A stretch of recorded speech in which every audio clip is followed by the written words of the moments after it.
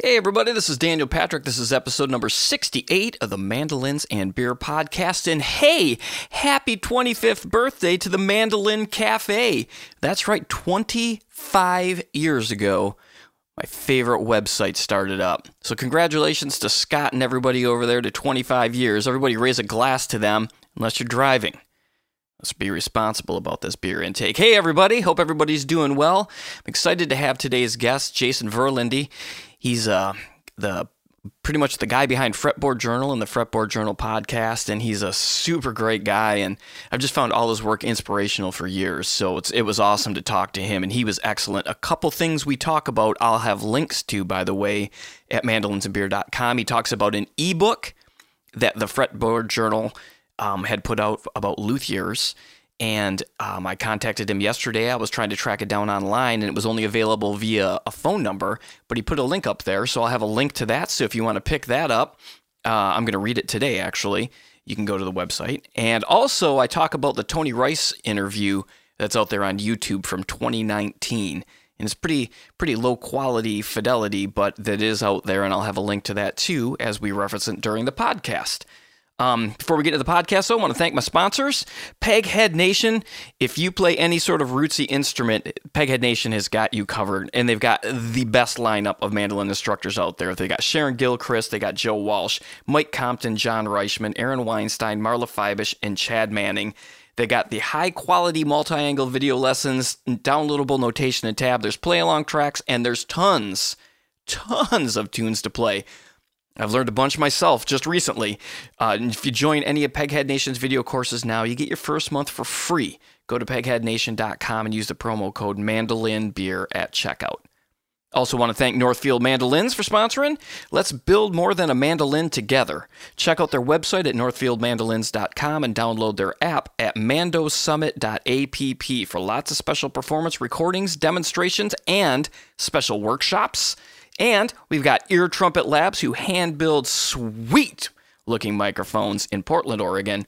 Their mics are beautifully designed, they have great feedback rejection for live use, and the most natural tone you'll find for acoustic instruments. Check them out at eartrumpetlabs.com today. I'm still thinking about that special edition blacked-out microphone they put out for Halloween. It's just amazing. And then also, Pava Mandolins. Pava, dedicated to building for the impassioned player. And they're in Austin, Texas. And again, don't forget to check that Tom Ellis interview out I did a few weeks ago if you haven't had a chance to listen to it yet. And let's get into the interview. If you get a chance, just go over to the Apple Store and leave a review and maybe a rating. And let's get into the episode with Jason. Cheers, everybody. Have a great week.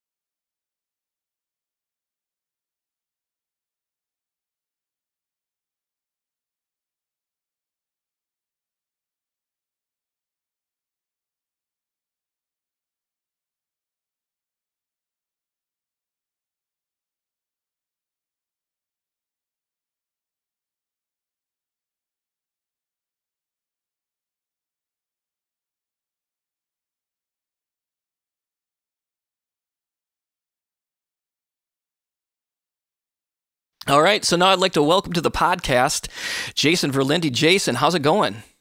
It's going all right. We're out here in Washington State and hunkering down like the rest of the world. So, yeah. Yeah, no kidding. And this is the 15th year anniversary, Jason's from Fretboard Journal. If you didn't see the picture of who was going to be on this week, the amazing magazine Fretboard Journal.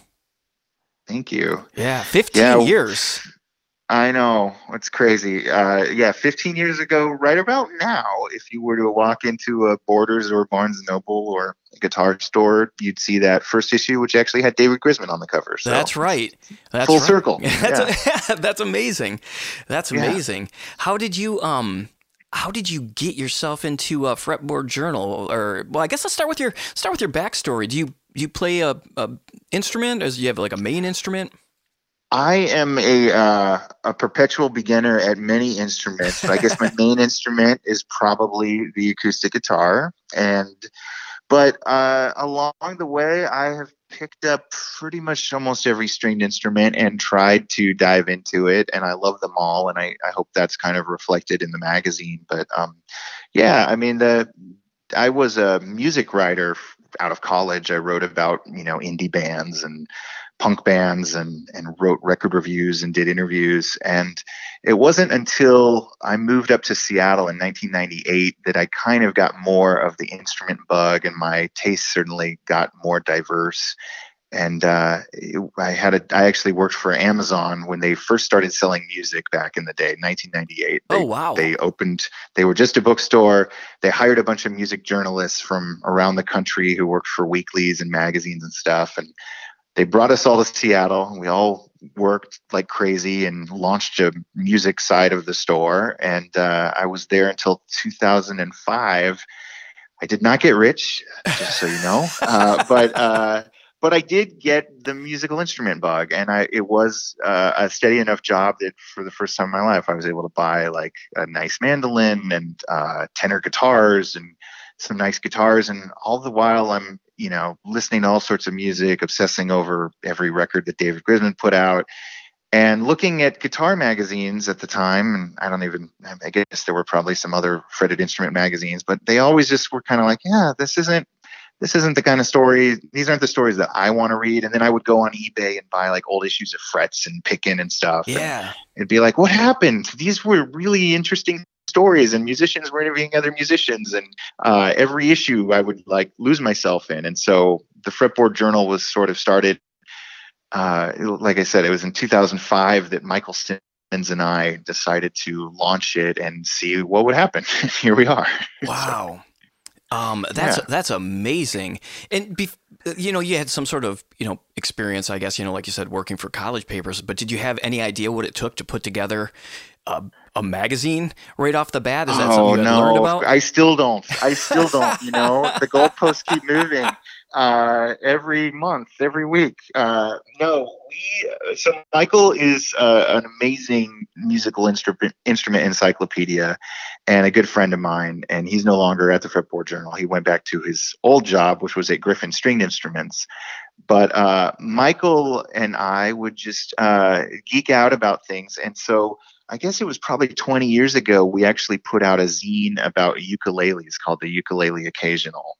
We printed maybe 2,500 copies, maybe 3,000. We interviewed as many people. This was like way before the ukulele craze of recent note. We were too ahead of the curve for our own good. but we interviewed William Macy and Eddie Vedder and all of these people that were way above our pay grade to be talking to. Because they're all like, oh, we love ukuleles. It's, if you've got a ukulele magazine brewing, of course we want to be in it. So we did that, and we printed, like I said, a fairly small number, and Elderly graciously carried a bunch, and Tower Records was still around back then. They carried a bunch. And so we kind of knew that if you paid a printer for books, you'd get boxes of books showing up at your garage, and then you'd send them to people, and maybe they'd send you money in return. That was kind of the magazine model. But then we had to kind of up it a little bit and get a little more professional with the Fretboard Journal. But there were models. So for folks who've never seen it, it's basically a very thick, sort of like almost like a museum catalog, but filled with interviews and histories, and interviews both with luthiers as well as with players. And we cover we don't do a ton with like basses, but we've covered banjo players and mandolin players, and obviously electric and acoustic guitar. We try to have a little bit of each of that in every issue. But there are magazines just like this for other things. Like there's a surfing magazine called the Surfer's Journal that's been around for 25 years.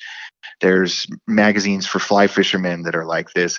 So the template kind of existed of like a higher end, reduced advertising magazine that you would hold on to for the rest of your life. Like that existed. It just didn't exist for fretted instruments. So we put our stake in the ground for that. Yeah, I remember it was amazing. I was telling you beforehand, I was worked in management for Barnes and Noble for years and years, and I mean, you see thousands of magazines Yeah. a month, and that one came out, and obviously, Grisman, of course, has my attention, but then just the quality of the magazine, and you're like, oh, this is really, really nice. Like, it stands out among every instrument magazine. It stands out with, like you would say, like home magazines, which are, it was really incredible that you went that route, especially right off the bat.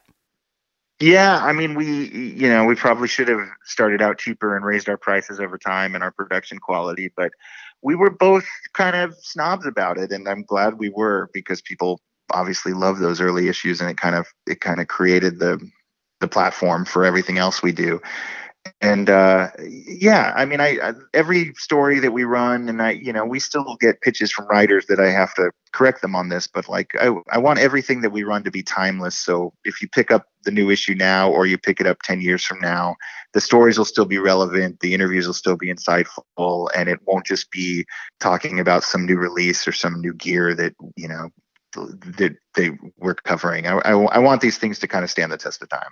Yeah, well, it absolutely does. And, usually if you get a nice magazine, the first thing a store is going to do is put it towards the front, because it looks a lot better than, Spin falling over and curling up at the front row. It's like durable. No, I know, I get it. Yeah, Barnes and Noble was very good to us over the years, and still is. And yeah, it's been interesting. And Grisman on the cover of the first one was, both because Michael Grisman was still in the Bay Area back then, and Michael had a relationship with him in the Bay Area, but also just sort of a symbolic thing of, we don't want to just be another guitar magazine that runs, Eddie Van Halen or Jimi Hendrix stories all the time.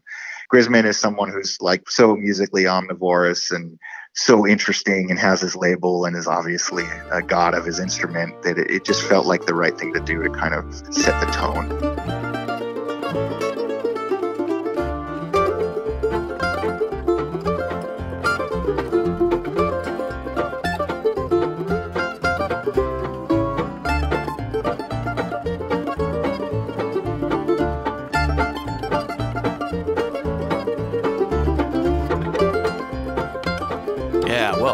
Great idea.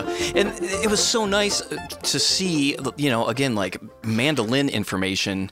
You're not going to see it. I mean, if you pick up like Acoustic Guitar Magazine or anything like that, you may be lucky to run across like a review, or like, a couple hundred words about somebody who's got an album coming out in the first like 10 pages where all the, little things are, but never like a feature article. And here comes this, here's David Grisman on the cover. So immediately for me, I'm like, yeah, this is amazing. And then you had the Thiele one with Grisman. Grisman did the interview with Thiele. Was that? Yeah. Grisman interviewed Thiele for us. Yeah. Yeah, it's I mean, I think that's online. It sold out pretty quick, but I think the whole thing is online with just fewer pictures, but it is still around. So yeah. So how much has the print world changed for you starting 15 years ago to now? Because you kind of held out a little bit before doing like the online PDF sort of version. Yeah, that's been a relatively recent addition, and honestly, one of the main drivers for that was just, and this isn't a judgment about what's going on here in the U.S., because it predates that, but the postage situation was just getting so spotty. We had people in Europe paying, we weren't really making any money off of this, but they were paying a fair amount of money just to cover the postage for, getting magazines delivered to France or England or wherever, or Asia.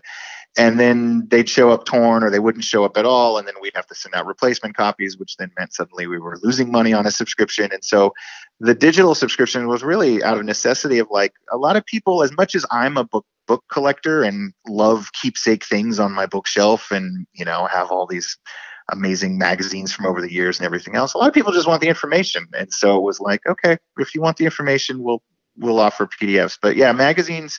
So 15 years ago, let's think back. It was Borders was still around, your rival at Barnes and Noble. Barnes and Noble was around. There was definitely, Guitar Center at least did a better job of merchandising magazines. They don't really do a job at all at magazines right now. And so, we would send a ton of copies to all those places every issue. We've pared that back because I hate waste. And, you probably remember this from back in the day, like a great magazine will sell 50% of the copies that any Barnes & Noble stocks. Absolutely. Barnes & Noble will get 20 copies, and if 10 sell, everyone's doing backflips and saying how amazing that is. And some magazines only sell one or two, believe it or not, of the 20 that get allocated to a store. So that bugged me because A, these magazines cost an arm and a leg to produce, and B, it just seems super wasteful. So we've scaled back a little bit on that national newsstand presence. We obviously had to start doing some online content like everybody else, but we do our online content still to this day pretty differently. If a magazine article appears in the magazine, it generally doesn't appear on our website. We have other kinds of content that's more web friendly than a 4,000 word article on our website. We started doing videos, gosh, I don't know, 10 years ago. My son was about to be born in 2010, and my wife was very pregnant, and I politely asked her if I could go enroll in like a video documentary boot camp. So I flew to Maine, to the Maine Media Center. Oh wow, you weren't joking around about going. No, I took like a week-long course.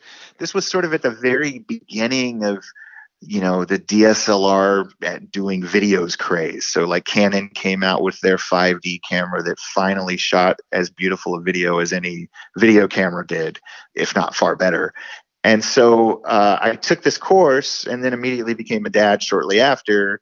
But at least I sort of had enough knowledge to get into trouble that if I'm out interviewing one of my music heroes, I could also turn the camera onto video mode and not be, completely out of focus. And so we started doing videos because one of the byproducts of, a quirky niche magazine like this is you do get to see amazing collections, and you do get to talk to your music heroes, and you do find yourself, being a fly on the wall in situations where being able to kind of document them in more than one way is really a cool thing. So started doing videos, I don't know, it was probably 8.5 years ago. One of the very first videos I did is still one of our most popular videos, which is I interviewed Jackson Browne for our magazine. And at the very end, I was just like, "Hey, Jackson, do you mind if I video you playing a song?" And he played Something Fine, and I barely knew anything about how to record it. And I had the very first generation of that Zoom, what was the first 4N? I forget what it was called. The one that looked like a taser. Yeah. I had that, and I just propped it up like on a book out of frame. And people to this day will email and say, like, "What microphones did you use on that?" And I'm like, "Oh my God, it was like a Zoom that you could buy all day long for $20 on eBay right now. It's so worthless."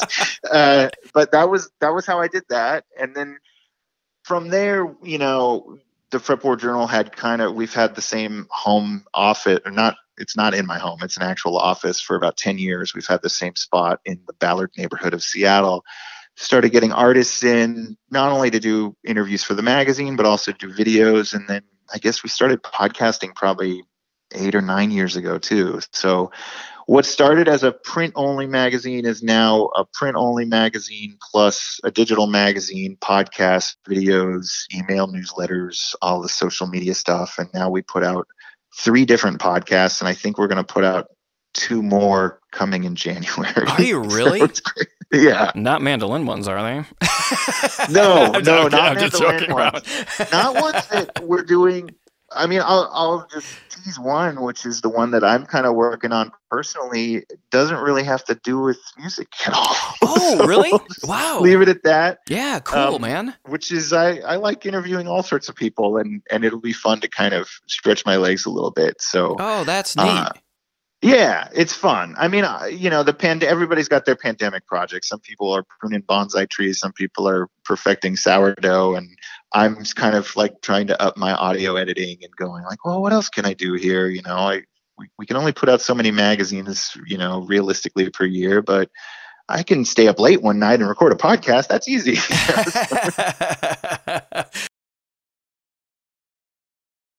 I love your podcast too. I mean, your podcast was definitely one of the first music ones that I could actually listen to every episode. But it's really inspirational for me. It makes me work harder when I'm doing these podcasts. So I really appreciate the work you put into it. Thank you. Yeah, I will add, the podcasts are mostly my voice, for better or worse. But the magazine is contributors from around the world, really, writing for us and taking photos for us, and not getting paid a whole lot, but wanting to be a part of this little community we've built and been in the, be a part of the magazine, which I'm super grateful for. But for me personally, I love talking to musicians, and I've been able to talk to a lot of my music heroes, but I love hearing how every luthier ended up becoming a luthier, whether they're a guitar maker or a mandolin maker, or obviously there's a bunch that do both. They're all fascinating. No one obviously graduated from high school and immediately thought, I think I'm going to carve F5 mandolins better than better than anyone else.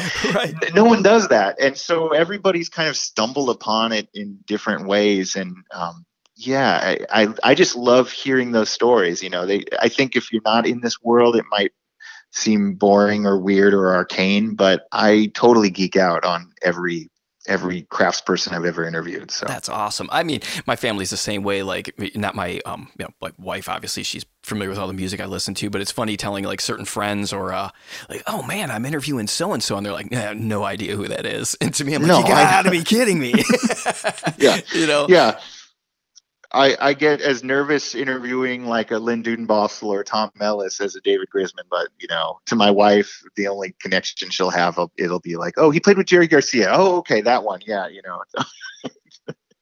he gets street cred for that. Do you remember like one of the issues that came out where you were like, I can't believe like this was the issue for you that you're like, wow, we've done it, we're accomplishing what we set out to do? I mean, oh man,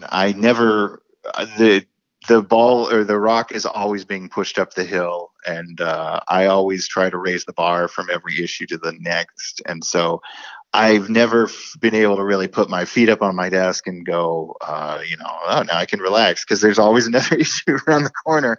As subscribers get their, issue in the mail, like we're already kind of slogging through the next issue. We never really get to do a victory lap, but we have had some. I mean, I got to interview Steve Martin, which was just the most surreal thing imaginable.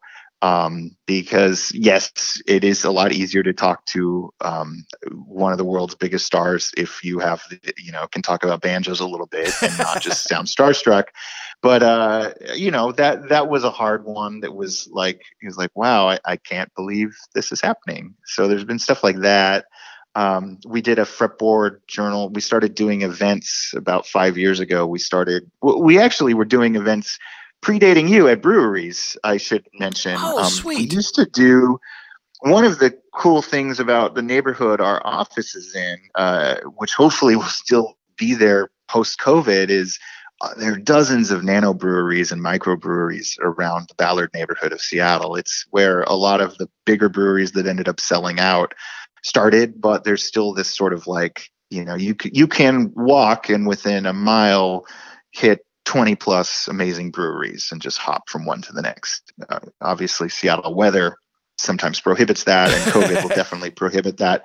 But in a normal year, in the summer, you can do all that. And so I got to know some breweries around town, and sort of we would hang out with them. They're one of the few places where you can bring a young kid and, a book or a game or whatever, or sometimes even just food from the outside, and have a beer before you go home, or however you do it.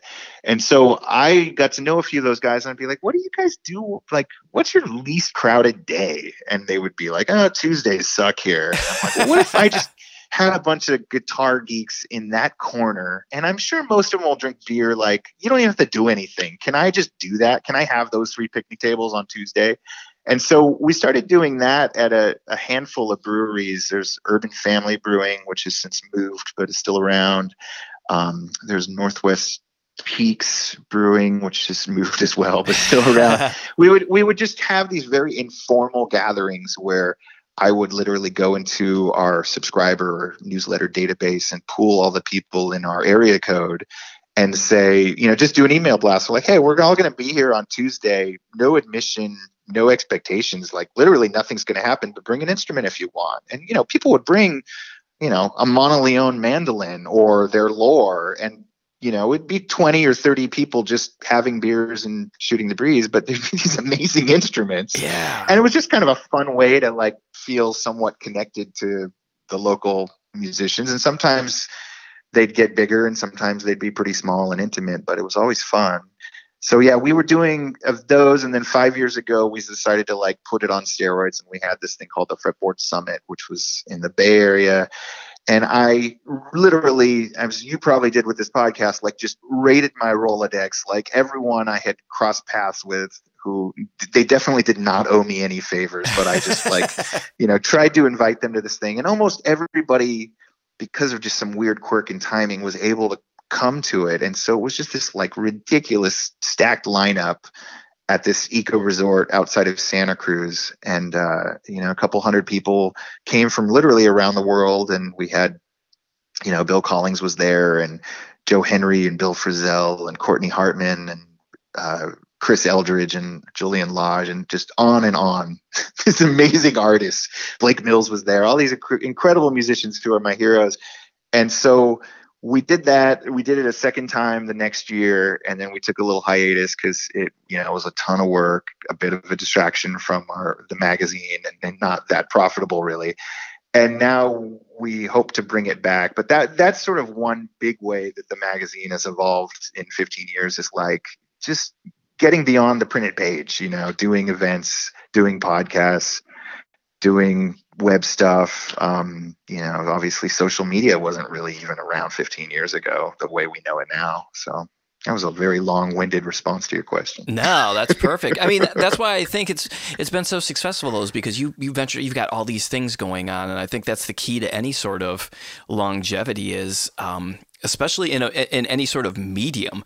Like, you've got to keep evolving and moving and trying to find things to do it, because there's a chance that whatever that is, it's like music now, like sure recording a CD. I mean, do you record CDs? Do people buy CDs? Like, there are people who buy CDs, but are you going to sell 1,000 CDs? Are you going to sell 10,000? Like, it's such a different world for everything now, and you got to be on top of that. And that's why I really admire some of those guys. Like, we talk a little bit about David Benedict, he's a master at it. So I admire what you do.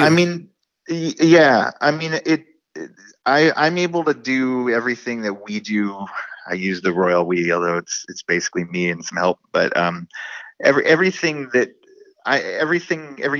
we do at the Fretboard Journal, I do through like my own kind of selfish personal lens. So I got into podcasting because I was listening to podcasts and thought, I want to serve our community doing this too. And the same goes with events. It's like, I wish this event existed. Why don't we do it? And so I'm not at all, zealous about, I want the integrity of everything I want there to be an integrity to everything that we do. But at the end of the day, the thing that the Fretboard Journal is not necessarily a print magazine. It's just a vehicle for storytelling and a vehicle to discover stuff. And so there's a lot of ways to do that. I'm not going to necessarily like sign up for a TikTok account, because that's not in my wheelhouse and it's not really authentic if I all of a sudden like start trying to be, a 20-year-old. But right. But there are a lot of ways to help people discover stuff, and they may or may not have a revenue stream behind them, but at the very least, it'll help build out your following. And so that's why we do some of this stuff. How long does it take to put together an issue on? It's probably different every issue, I would imagine, but we have some stories that have been in the works for 6 months or a year that will finally come out, with our December-January issue. And then we have some stories that sometimes happen within the span of just a couple of weeks. But yeah, we get all of our stories and the photography in our magazine is something we take pride in. Most of these photographs, actually a professional photographer was hired and took photos no one else has ever seen in the world for just our magazine. They're not studio shots of instruments with gray backdrops or, the press shots that a band will send out. They are people's own personal home studios and all their gear, as well as people, sometimes we run pictures, or sometimes we'll run features on luthiers, and there'll only be one or two shots of a finished instrument because the photos of the person at work are just so cool, or their shop is so cool, and that seems more compelling. But yeah, I mean, we get all of that stuff in, and then if we're quick, within about a month, we try to kind of, because we have a contractor who does all of our design, who we partner with, who's also based in Seattle. We try not to waste a ton of his time. So usually within about a month from all the stories being copy edited and line edited, all the photos selected, like we can get the issue off to the printer within about a month. So, but there's a lot of work before that month. Oh my gosh, yeah, I really can't imagine. I mean, just editing one episode of a podcast sometimes for me is like, wow, this is so intense. I can't imagine a magazine and layouts and all that stuff. Podcast editing, I mean, it is a different skill set, and maybe I don't take it. I'm not as much of a perfectionist as I am about grammar or what goes in the magazine. So it feels easier, but yeah, it's a lot of work. Who were some of the mandolin people? I know you're talking about the Grisman albums, but who were some other mandolin players that you like to listen to? I mean, I love, not to keep it all on a Grisman theme, but I was I still am, that Dave Apollon anthology that he put out.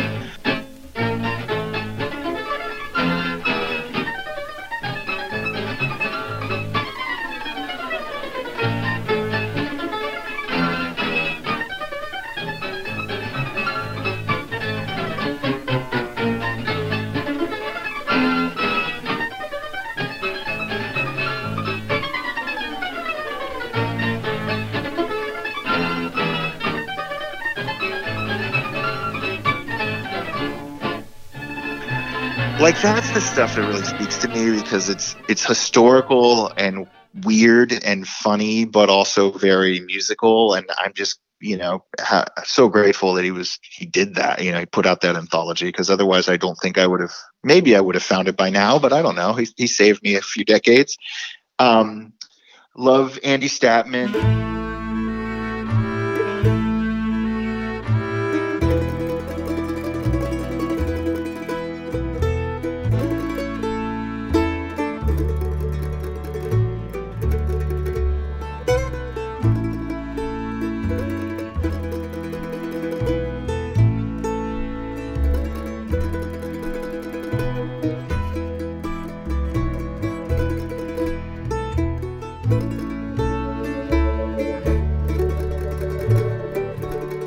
What a musician, what soul. He's just so cool.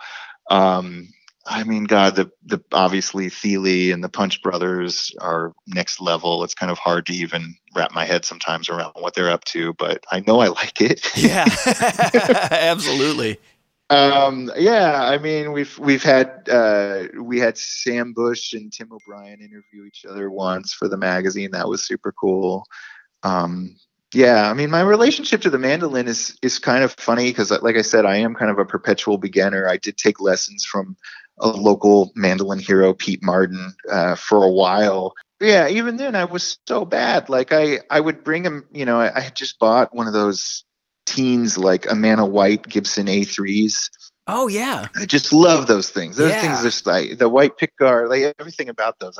So I bought one on eBay when, I guess it was Mars Music went out of business, and their whole inventory was on eBay for some reason. I bought it on eBay, got it, and I just absolutely loved it. But I'd bring him that, 1 week, and he'd give me my lesson plan, and then the next week, as though I didn't even take the mandolin the week prior, I'd bring him like a tenor guitar and be like, okay, well, now can we do tenor guitar? I just kept jumping around. He was probably his worst student ever, but I love just all this stuff, and there's never enough hours in the day for me at least, to really dive into it and focus. So instead, I just kind of know a little bit on a lot of different things. Yeah, that's awesome. Is that the only mandolin you own? Well, no. I mean, the only mandolin that I aside from like some banjo mandolins that are basically wall hangers or to irritate neighbors, the only mandolin that I've had from like the entire run of me being sort of a music nerd is a Stratolin. And I when I was a kid, my mom and I used to go to like the Sunday flea markets, and she was really big into antiquing and collecting stuff. And I would be dragged along, at 7 a.m. in some weird flea market looking at people's stalls. And I very early on gravitated towards the music stuff just because it seemed different and cool. And, it was the time when you could buy like a Teisco Del Rey electric guitar for $40 or whatever. So it was pretty attainable. There was never any like great gems or anything. There were no, uncirculated lores available on Sunday mornings that I found, at least. But yeah, I bought this Stradolin, like a press top, really simple, I guess 40s era Stradolin A style. And I have to say, that mandolin sounds so much better than it should. I don't know if you played any of them, but those mandolins, like, they are not necessarily long for this world. Like, they're pressed tops, so the bellies kind of compress over time and flatten out. And I don't know that they're worth enough that any luthiers are, like, rebracing them or anything. But I had that Gibson. I've had a Kentucky or two. And inevitably, when either I need money or just want to thin the herd, like, I keep the Stradolin just because I'm like, yeah, this sounds just good. It's loud. I don't know. It's crazy. That's what it's about, man. My one standby. Yeah, I think so. I mean, there's all sorts of mandolins. If I won Powerball, I'd buy tomorrow. Those Lion and Healy ones with the little tripod leg coming out. I mean, those are the most beautiful instruments in the world to me. I'm like, wow, it's so, I wish everybody, I want to hear Thiele play one or someone of that ilk, just because they're kind of underrepresented. I know Grisman sort of did with the tone poems, but yeah. What are, who are some of the mandolin players out there? You turned me on to one that just came out. He was your latest, I think you have another episode out since then too, but you just interviewed, oh my God, I should have wrote this down. Kevin Bright? Yeah. You're like, have you listened to this album yet? And I clicked on one track. I'm like, oh my gosh, this is great. Are there any other guys out there like that you think the mandolin world needs to hear about, that they might not be necessary? I know, that's a tough one. No, I feel like the mandolin world needs to tell me who those guys are, because I feel like I'm probably out of the loop. I mean, there's so many young people who are, amazing and have been influenced by Thiele and Sam Bush and others that I just probably don't even know. I mean, that Kevin Bright record, for folks who don't know, Kevin Bright is this amazing guitarist from the Toronto area of Canada who backed up Norah Jones and Cassandra Wilson and was on Roseanne Cash record and Katie Lang's drag record. And he's sort of this slide guitar virtuoso, one of those guys like John Leventhal or Mark Ribot that just, everybody adores. But he's also got this amazing fascination with the mandolin. And he put out this record, I guess in September of 2020, maybe it was October, I can't remember, but he put out a 30-song record of covers, all done by a mandolin orchestra that was all him. He did all the parts.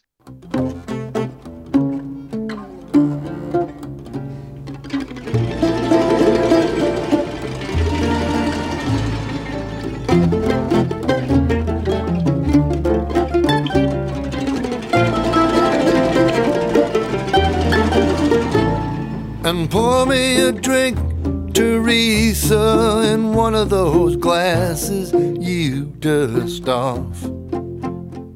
And I'll watch the bones. And he played all vintage mandolin family instruments, and he had guest vocalists on each track. And as I told him, it was like, even if he just made a mixtape of the original versions of the songs, it would have been a great mixtape. It was like Gillian Welch, the Beatles, it was like all over the place. But he did mandolin orchestra interpretations. And the minute I heard about that, I reached out to him through Instagram, the same way you reached out to me. And it was just like, okay, like, I've known about you for a while, but this is so out there. We have to talk because I want to hear about this thing.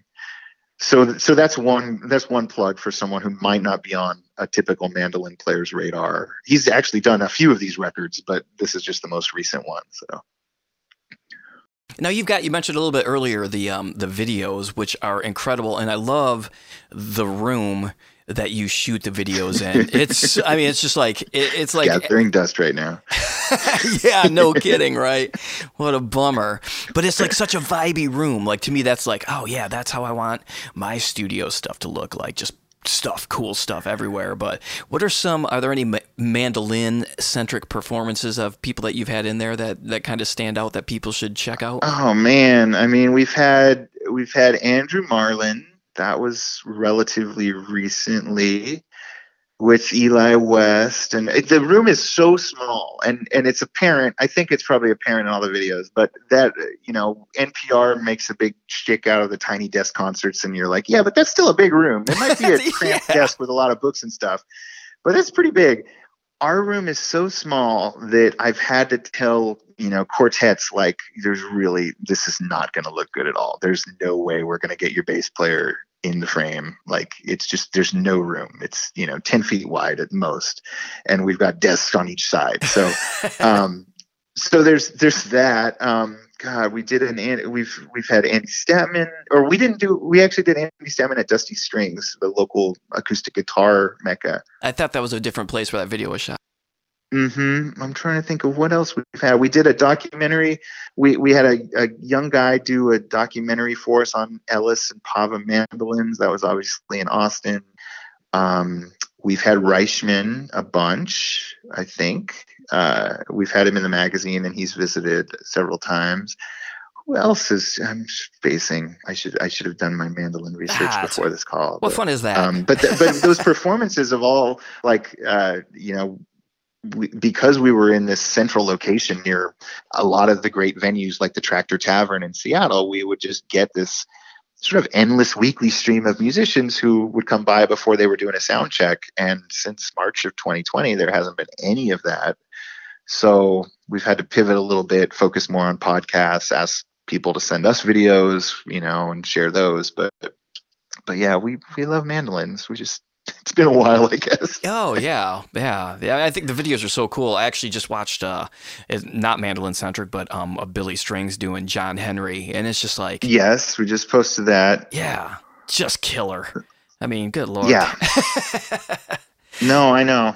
He's one of those next level guys too. So yeah. Yeah, that's awesome. It's that's one of these things that really bums me about these times, because that guy, one of the last live shows I got to see was his Strings in the Hall in Nashville, and it being in that room when they were playing the first set before they brought even the guests up, it was like he had the room from the minute the lights went down. It was amazing. And you're like, wow, this kid, I mean, I've seen him live a few times. I've seen him in front of 20 people, and now I'm watching him at this sold out place, and I'm like, this is like being somewhere where something important's happening. And it just stinks for bands like that who are just like, on this really cool ride, and all that hard work coming to fruition. It's just like, totally. It's so cool to see. He's like, if you could buy stocks in musicians, it'd be one where it's like, you're just gonna go up. I know it. That's right. Just don't fall off your bass fishing boat, and you'll be okay. Yeah, no kidding. He's bass fishing like crazy.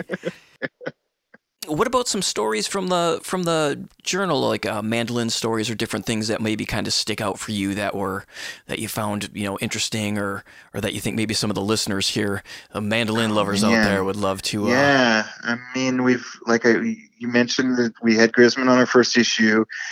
We were, we love it when musicians, well-known musicians will interview other well-known musicians, and so we've had Grisman and Thiele kind of interview each other. We've had Sam Bush and Tim O'Brien interview each other, which was fantastic. Nick Forrester's done some writing for us, and we've had so much fun with that stuff. For whatever reason, I'm thinking about, when you ask that question, I think about some of the cool luthiers that we've covered. So like we've covered, Tim Ellis, obviously. We've covered Lynn Dudenbostel, who, is such a perfectionist. He wanted to take, he was kind of inspired. He has an Ansel Adams relationship. He studied under Ansel Adams, so he wanted to take black and white photos in the vein of Ansel Adams for our magazine, which was just like super cool. God, who else? I mean, there's been so many amazing people who kind of do both guitars and mandolins. Steve Anderson, local jazz guitar arch top maker, Bill Frisell famously played one of his guitars, but he also did mandolins back in the day. I don't think you could convince him to do one now, but Sam Bush played one of those and for a while. And like, I don't know, there's just been so many fun. Wyatt Wilkie up in Canada, amazing mandolin maker. There's, I don't know. All these guys have their own kind of unique backstory, and it's what makes the magazine so much fun. It is pretty wild to think of, like, you know, like you said, like the luthiers, and it seems like there's only one way to build this thing, but it's amazing the differences in technique and especially among like the big guys that are building, like, you know, like the Dudenbostels and the Ellis and the Gilchrist and that, where it's just like, holy cow, it's like it's a science, a mad science sometimes. Yeah, I mean, that's something that fascinates me is like, and I've been lucky enough to interview them both. I think we actually, I don't know if we even still sell, but we used to sell this like kind of crudely designed, I think I designed it, ebook where I interviewed a bunch of mandolin people, and, you know, interviewing Mike from Nugget versus Gilchrist and like trying to figure out like how their philosophies kind of stray, just because they're both amazing mandolins, you know, and they're both kind of in the vein of what Lloyd Lohr was doing.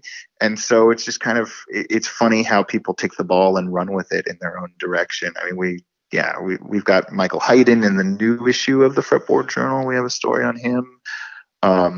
I've become really good friends through the magazine with Fletcher Brock, who's based in Bellingham now. And again, that's another one of those weird crossover things where sometimes I'll go up to his workshop and like we'll just talk about electric guitar amplifiers, because that's his other side hobby in addition to like boating and various other things. He's like hand wiring tube amps. And so, yes, we'll talk about, you know, octave mandolins and all that other stuff, but it's kind of fun. Have you, has there been any instruments that you've gotten to play where you're just like, oh man, I mean, even mandolins, guitars? I mean, I don't do them justice. That's the problem. But I've been handed lots of Lohrs, you know, John Reichman and my buddy Craig Korth up in Canada, who famously would go to Wintergrass or any bluegrass festival and let anyone, you know, let a 6-year-old play his Lohr. Like he's like the Johnny Appleseed of vintage instruments. He just wants to share the love. Yeah, I mean, I've been able to play a lot of those. I've been able to buy a couple of really cool instruments. I have we did a couple of stories on Wayne Henderson, the luthier from Rugby, Virginia, and I own a Henderson now. And his mandolins are also amazing. I just, you know, I'm not worthy. Oh, we've had Mike Compton at the magazine. I was trying to think. I'm still thinking about like who we shot not recently, but what videos. But yeah, we've covered a fair number. We've got a lot of ways to go. But yeah. Yeah, I hope that that comes around again, where you can start doing that. That's so sweet about being so centrally located and owning or you know, running an incredible magazine where, you know, it's just like you got to stop by the Fretboard Journal office. Then if you're in Seattle, you know, it's got to be a nice feeling to have as well. Yeah, I mean, it's just been fun because a lot of magazines get developed kind of in a vacuum. A writer is toiling away in front of their laptop. They've done their interview, then they have to craft it. And it's just kind of nice to be reminded like, oh yeah, this is about music. Here, sit in this corner and let's film you for 10 minutes. And let's all remind ourselves that as beautiful as this magazine is, it is all about music at the end of the day. Have you seen any weird changes in music things, or just like styles of music that when you first started, you know, have kind of become popular, or any particular players where you were like, oh man, this guy's going to come up, kind of like Billy Strings, I guess, maybe as a good example of, you know, right at the beginning, you kind of saw this just because of your foot in the door in music that really kind of came up to be really well. I mean, there's been a ton of amazing musicians who've come up the ranks over the 15 years. I think what's been astounding is, you know, to go to a bluegrass festival and see the sheer virtuosity of some of these super young people playing. That's been crazy to witness. You know, the folks who've, you know, been raised on YouTube videos basically and can just play circles around most of us mere mortals, and they're right. Not old enough to drive. That's been a pretty wild ride to observe. Yeah, I mean, there's been so many, you know, it's not mandolin related, but there's been so many amazing records in the last year where I'm just like, I can't wait to see. This record is fantastic, but I also can't wait to see what is around the corner for this person. And one of the people that I'm thinking of is this singer songwriter Christian Lee Hudson.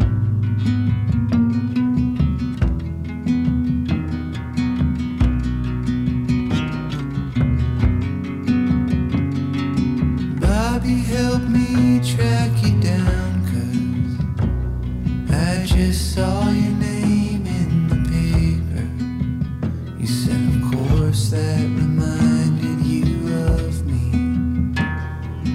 Who put out a record at the beginning of this year that it's like, I was, like I said way back, I was an indie rock kind of punk rock guy, so I was thoroughly obsessed with like the music of Elliott Smith and Nick Drake. Yeah, me too, buddy. And Christian Lee Hudson, this young guy from Southern California, like completely channels that, and it is so beautifully done. And this record, I mean, it's produced by Phoebe Bridgers, who's huge now and it's got this huge cult following, but it kind of came out of nowhere. I mean, this guy had been to our office a couple of years ago and played a song for us, and then kind of went on, and didn't really hear much about him. And then this record kind of just stopped me in my tracks when I heard it for the first time this year. And so, yeah, there's always, I don't know, it's always fascinating who's up to what. How do you find your new music now? That's one challenge I seem to find. I mean, especially with like just anything, there's so many ways to find it, but yet the word about it is, even though it's everywhere, it's like nowhere at the same time. Like I'm always like caught off guard by like, that album's been out for what? How long? When did this come out? Do you have any secrets on that? It's become tough for me. We do get pitched from publicists and musicians all the time. You know, that's my inbox has like 60,000 emails from 15 years of people telling me about their new record or whatever. But you know, I do try to keep up with stuff. A lot of it is word of mouth. A lot of it is just, you know, I'll give this song a spin. I mean, I hate to say it, I found a lot of music through like Spotify and YouTube. Sure. Which, you know, yeah, it is convenient. And it is convenient, work. but at the same time, it's tougher to, I think, really fall in love with something because, you know, that CD's not in your car for a week or 2 weeks or 3 weeks, you know? Oh, for sure. Yeah. I mean, the sheer embarrassment of riches that, you know, we can be schizophrenic and jump around from one thing to the next. And, you know, take 3 tracks from one record and make a playlist with, you know, 5 others from some other record. It's kind of it's a nutty time. It's an amazing time, but it's nutty. Yeah. But yeah, I mean, I think I'm probably no different than a lot of music journalists in that you kind of, at this stage in the game, you kind of realize like, oh, these labels speak to me, or these labels resonate with me. And so if some labels send you a record, you might pay attention to them more than if another label, you know, that it doesn't have the same track record in your head. And I think most consumers kind of think along those lines on some, you may not even realize that you're, you know, just into Rounder Records or Compass or whatever, but sometimes that's just how it plays out. And then, you know, I do discover music all the time from publicists who send me stuff, and I'll probably also overlook great music that I should be paying attention to that just gets lost in the tracks. Yeah, but, I mean, that's the amazing thing. Again, even like the recording equipment from like 15 years ago, like people can put out an album. Somebody could get an idea tonight, and put it out by Friday. You know, and have it, and it'll sound relatively well. I mean, some stuff sounds incredible. I can't believe some of the stuff like that I've done interviews on where people have just recorded it in their, you know, like bedroom and sent it off to be mastered.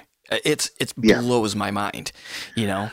Yeah, one of the fun stories of 2020, which hasn't had many fun stories at all, is and it's not mandolin related, but this musician that I adore and like I can't even wrap my head around some of the stuff he does. But Daniel Romano is this Canadian musician, also actually kind of from the Toronto area, eastern side of Canada, who is much more punk rock, artsy, indie than a lot of the stuff that we've been talking about, or even that the Fretboard Journal normally features. But he has put out, I think, 10 or 11 records in 2020 alone. He and his band were in their own little quarantine bubble and basically living next to each other. And for, I want to say 6 weeks straight, there was a new record every single week. And then he took a break.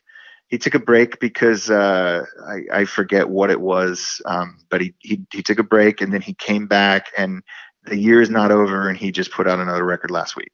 And to be that creative, and also more importantly to be that fearless of just like, I'm just going to put these out, and if people want to hear them, great. If they don't, I don't care. Like, that's the beauty of where we're at right now. You can throw stuff up on Bandcamp, and if you want, you could throw some more stuff up next week. It doesn't have to be constrained by the old model, especially this year if you're feeling it, you know.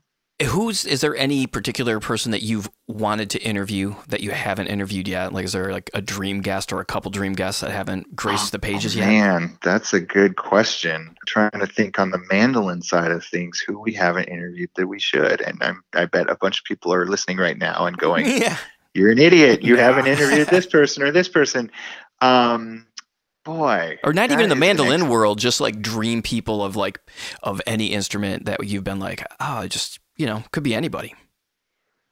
Yeah, I mean, it's funny because I have a lot of music heroes that I love and that I probably will interview multiple times. And then I have a lot of music heroes where, you know, the real music heroes like Neil Young or Bob Dylan or even Eric Clapton, I'm apprehensive because I don't know, A, they probably don't they definitely don't need the Fretboard Journal to help their career, but B, they may not have any interesting or new stories that haven't been told a million times before. And right. And that's kind of what we bill our magazine as being about, is like, we're going to give you access to people's music collections so you can see all their gear up close. And we're also going to get stories you haven't seen on the internet or in other magazines yet. And so sometimes when you get to that super upper echelon of artists, you're like, yeah, are they really going to sit down with me for 3 hours the way these other people would? I don't think so.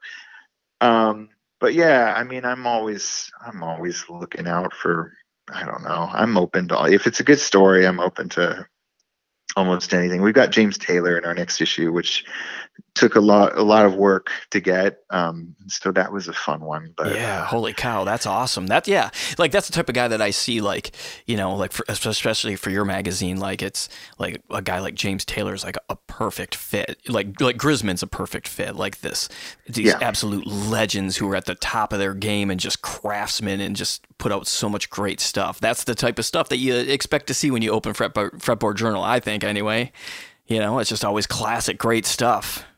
Yeah. And there's a lot of people that, you know, we've already interviewed that we should interview again. I mean, if I could get Tony Rice on the phone again, I'd be amazing. You know, we've had him in our magazine way back. I don't really know what he's been up to, but I'm sure he's got interesting things to say. Did you hear the interview that somebody had done with him? Somebody posted it on Facebook last year, and it was just like a recorded phone call with Tony. No, it was I haven't pretty interesting, and I thought there was going to be a second phone call. I'll see if I can't track that down for you. I'll shoot you that. I'll text it to you, the link or whatever. And it wasn't like a publication, I don't think, or anything like that, if I'm recalling correctly. I think it might have just been like a friend or something like along those lines. I got to look that up. I just remember it was last year sometime. And and it's not really, I mean, it's not like a high quality podcast recording or anything like that, you know, but it's really interesting. I do remember that. Yeah, that sounds interesting. I mean, we still haven't done anything with like Del McCurry, Ronnie McCurry. Like, we've got work to do. How many issues? We've done videos with them, but we've, you know, sometimes these articles are so substantial that it's like, okay, first we've got to find the right writer who's got the right angle, and we've got to get their timing right so we can get all these instruments photographed and get someone out to wherever they're comfortable having these instruments displayed. And so a lot of moving pieces. And so sometimes, it's not that we're slighting anybody or whatever. It's just that, all the pieces kind of need to align before people see the finished product. And that can take years sometimes. Yeah. So. And how many issues is it a year? Is it quarterly? It's quarterly. We had some slowdowns due to the pandemic, so we're not going to have 4. But when people subscribe, if you give us $44, we're going to send you 4 issues, even if it takes, 16 months instead of 12 or whatever. But yeah, we're quarterly, and we'll continue to be if we've thought about increasing that. But and we've done some like standalone issues for electric guitars for the last 2 years. I don't know that we're going to keep doing that. And maybe one day we'll do a standalone mandolin, like one-off annual thing. I mean, I think the fun thing about the Fretboard Journal is we've built this platform. We've got this built-in audience that loves, and trusts what we do. And so I'd love to partner with more people and just come up with more fun stuff that may or may not be a quarterly magazine, but we'll speak to our audience, Yeah. Well, man, I love the amazing work you do. I mean, I've since issue 1, I've just been absolutely blown away. Thank you. And then the podcast is so good, and it's always cool guests and cool interviews. I love all those. And you're like in the 300s of episodes, right? For the Fretboard Journal. Yeah, podcast? I mean, we've done 305 Fretboard Journal podcasts, 56 or 57 of the Vintage Amplifier podcast, and I think we're up to about 50 of the Luthier on Luthier podcast that we've been doing, which comes out monthly. And so, yeah, we've had a lot of podcasts. Yeah, that's great. I find you inspiring, man. I'm really ecstatic to have you on this podcast because again, it's just been like Thanks for inviting me. I mean, I'm not. I love mandolins, and I love the world of mandolins and all the varying pieces of it. But I'm by no means a mandolin authority, and no one wants to hear me play the mandolin. So. Yeah, but you know what? You put out just in print some of the best stuff that people can get in a magazine for mandolin by far, hands down. And I really appreciate that. And I'm sure a lot of people out there listening do too. So yeah, it's fun to celebrate it. It's fun to turn guitarists onto this whole other side of the music world that they may not know. And hopefully maybe some mandolin people are learning about some guitar stuff too. So yeah. And then I do have one last question, because it is the Mandolins and Beer podcast. So I do just have to ask if you have a favorite beer. Yeah, we should. If we just let off with beer, I could have been so much more authoritative. It would have been so much more fun. I hate to be stereotypical, but I am one of those Pacific Northwest people that was all about the IPAs until, I don't know, you reach some age and then you get burned out on IPAs. I feel like I'm one of many that this has happened to. For sure. But I think the beer that I would, if there were liquor stores to rob and I needed to rob one and it was available, like Pliny the Elder from Russian River in California, probably the best IPA, easily one of the best beers I've ever had. They used to be distributed as far north as Seattle. Really? Now, yeah. Excuse me, I think it's only California and Oregon and maybe some select West Coast cities get it, but we don't get it up here anymore. It's very coveted. Yeah. Well, that's the worst. I love the Dogfish stuff from the East Coast. The 60-minute IPA, also good. But lately, like I said, I don't know, I'm 46 years old. Maybe it's just midlife crisis thing. Like I've been liking just the lighter beers. Sure. Like a Pilsner. Oh man, I love a good Pilsner though. There's like nothing like a crisp Pilsner and just be like, that's what I needed right then. Yeah. Yeah. So that I just love experimenting with all those. I mean, if anybody comes to Seattle and needs beer recommendations post-COVID, because right. it's not it's easy enough to get beer here, but when people are vacationing again, just people can reach out to me. But in our little area alone of Ballard, where the Fretboard Journal is, I mean, I think probably the most award-winning brewery is a place called Reuben's Brews, which started probably 10 or 12 years ago, and it was basically like a storage unit, and now has boomed into this, they can their beers. And much bigger operation with like multiple locations now around Seattle. And that's normally where I tell people just to go because they're going to get good beer. Awesome. But there's a lot of beers. There is a lot of beers. That's the best. It's a great thing. It's a great thing. Well, man, Jason, thank you so much for doing this. I really appreciate thanks for having it. me. Absolutely.